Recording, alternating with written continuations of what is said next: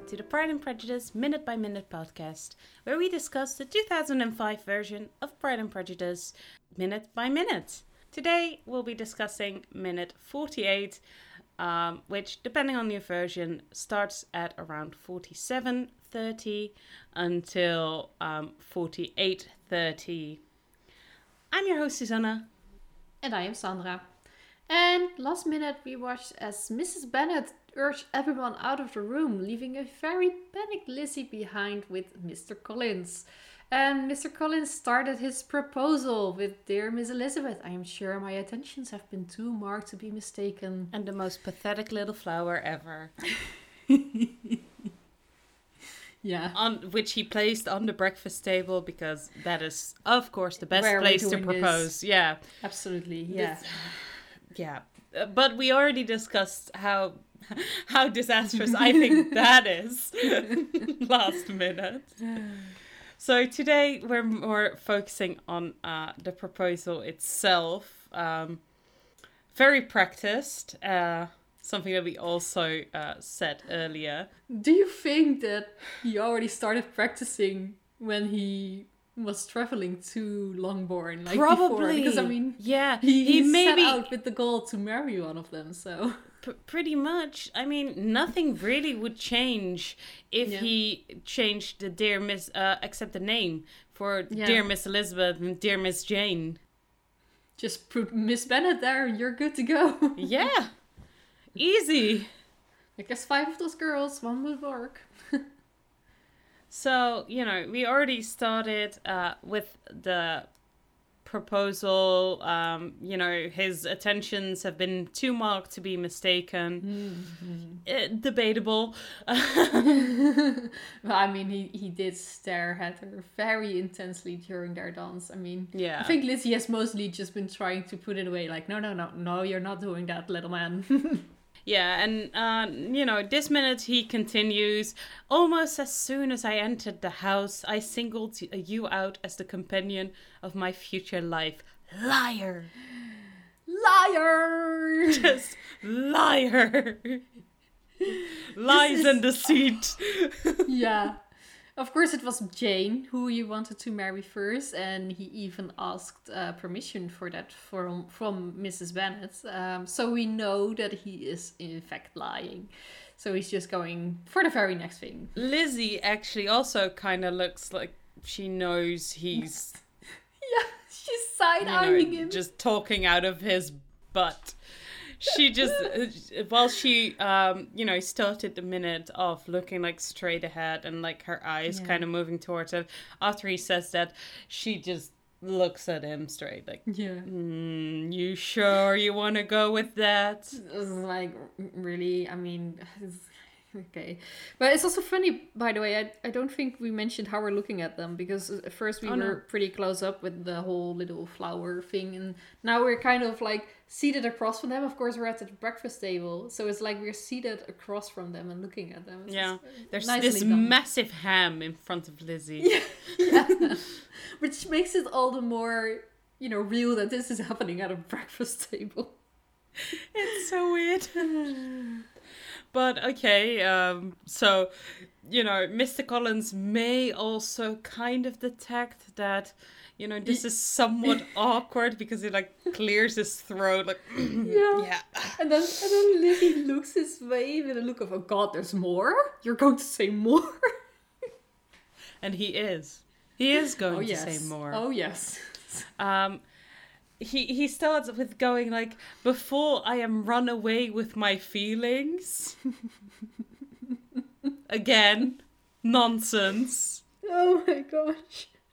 But yeah, I mean, that is the whole thing. We talked about this earlier as well, that this is the time where romance as a reason for marriage is something that became more and more popular.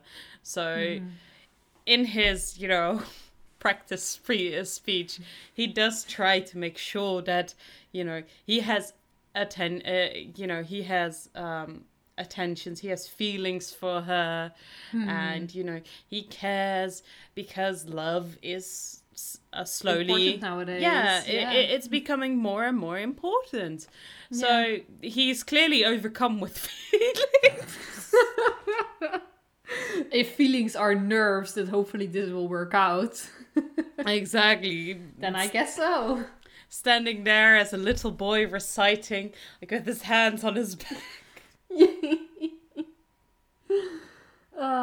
But, you know, before he's run away with his feelings, he wants to argue his case. He literally just says, perhaps I may state my reasons for marrying. Which, I mean, he's, you know, holding a monologue here. He is defending his proposition. Before she's even said anything, he's already going like, hear me out. Now I know what you're thinking. But I have some good reasonings behind this. But Lizzie, at this moment, she again comes halfway out of her chair to stop him, but like he's already continuing before she can say anything, and she just sits back again. Yeah, she's like, oh god, I need to stop this now, but Mr. Collins, he started. He's plowing through. He has made his choice, and now he needs to do the whole thing. Yeah. And so he starts with a numbered list. You just see the notes, like the bullet points. Yes. Reasons for marriage. 1. Well, firstly, it is that it is the duty of a clergyman to set the example of matrimony in his parish. Yeah, he's of course such a figure that people look up to. Absolutely. You know, and the proper thing to do is to get married, because we're not Catholics here. The clergymen are allowed to get married, which is something they should do, because every adult should be married. If you don't, there's something weird about you. Go forth and make children. Go forth and multiply, yes. Yes, that's it. So, but only when you're married. Oh, absolutely. You can't have children outside of marriage. Nope. That's rude. But there's more reasons. Secondly, that I am convinced it will add greatly to my happiness.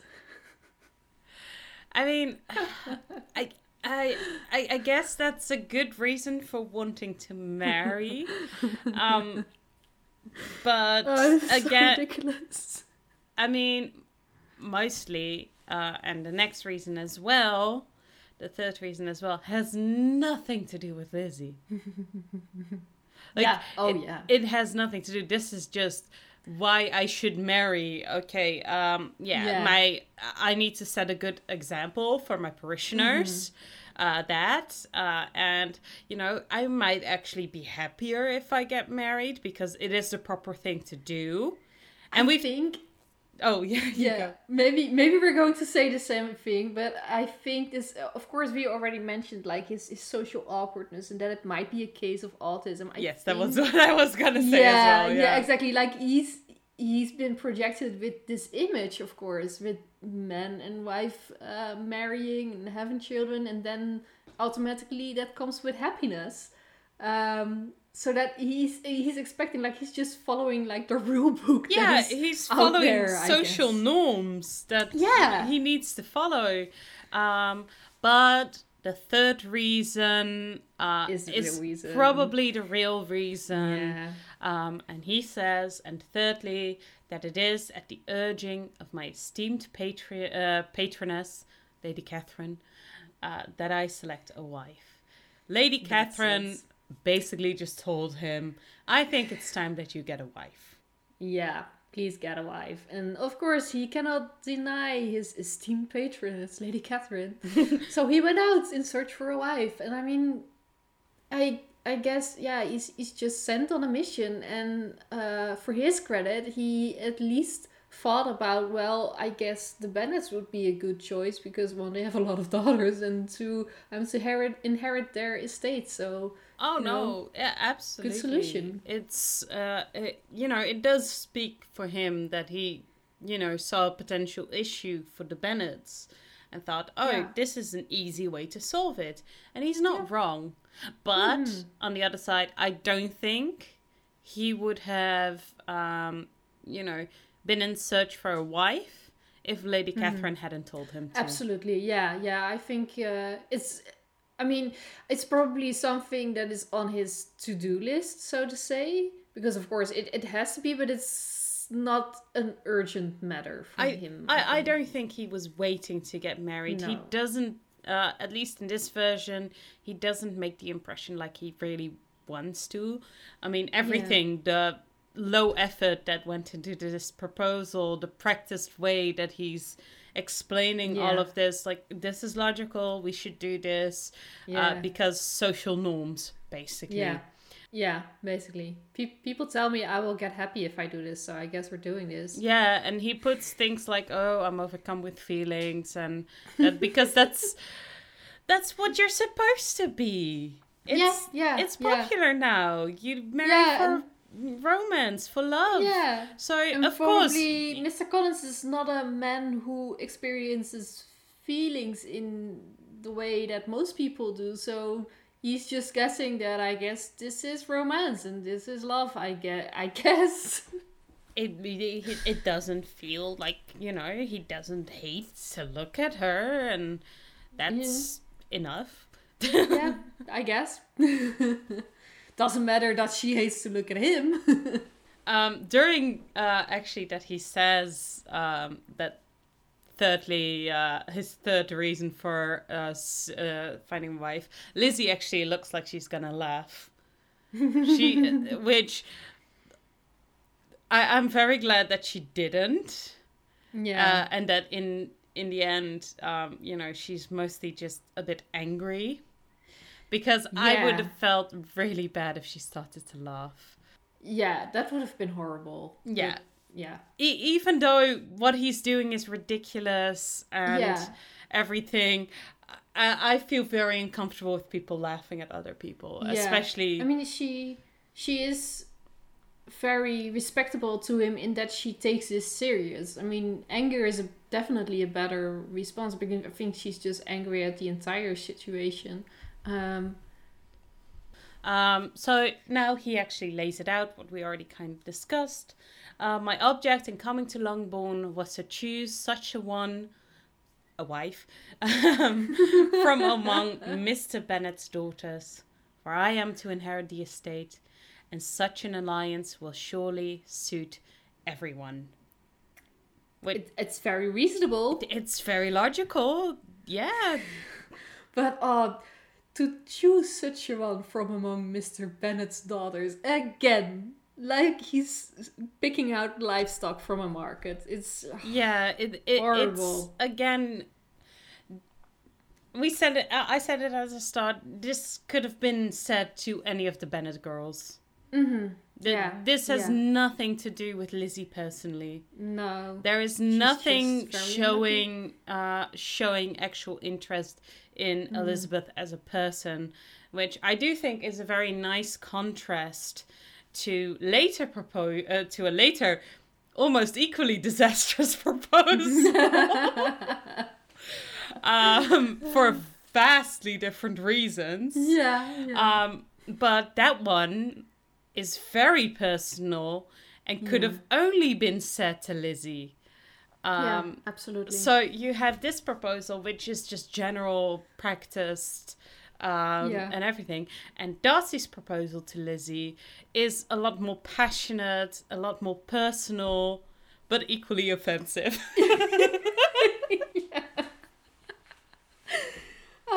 And equally fair for Lizzie to get angry. What bothers me here so much is, like you've already said it before, it's definitely all about him. Like, he needs a wife and he can just pick anyone he likes, because that's how things are in this life. The men are just picking wives that suit them, and the women just have to go along with it. Like, the way that he's bringing it, of course, Lizzie hasn't said anything to him yet. And he's just like going on and on for all these reasons, and just that's it. Now we're going to get married. Yeah, and instead Lizzie actively tried to interrupt him at some point. Yeah. And, you know, actually discourage it. And she is just, you know, kind of staring up at him. Yeah. And it's just... Oh, it's also where you have like a few seconds of silence here. It's very awkward, and like you can hear him swallow before it continues. It's just so awkward. And thus, you know, he basically ends his proposal with, and now nothing remains but for me to assure you in the most animated language, again, where... of the violence of my affection.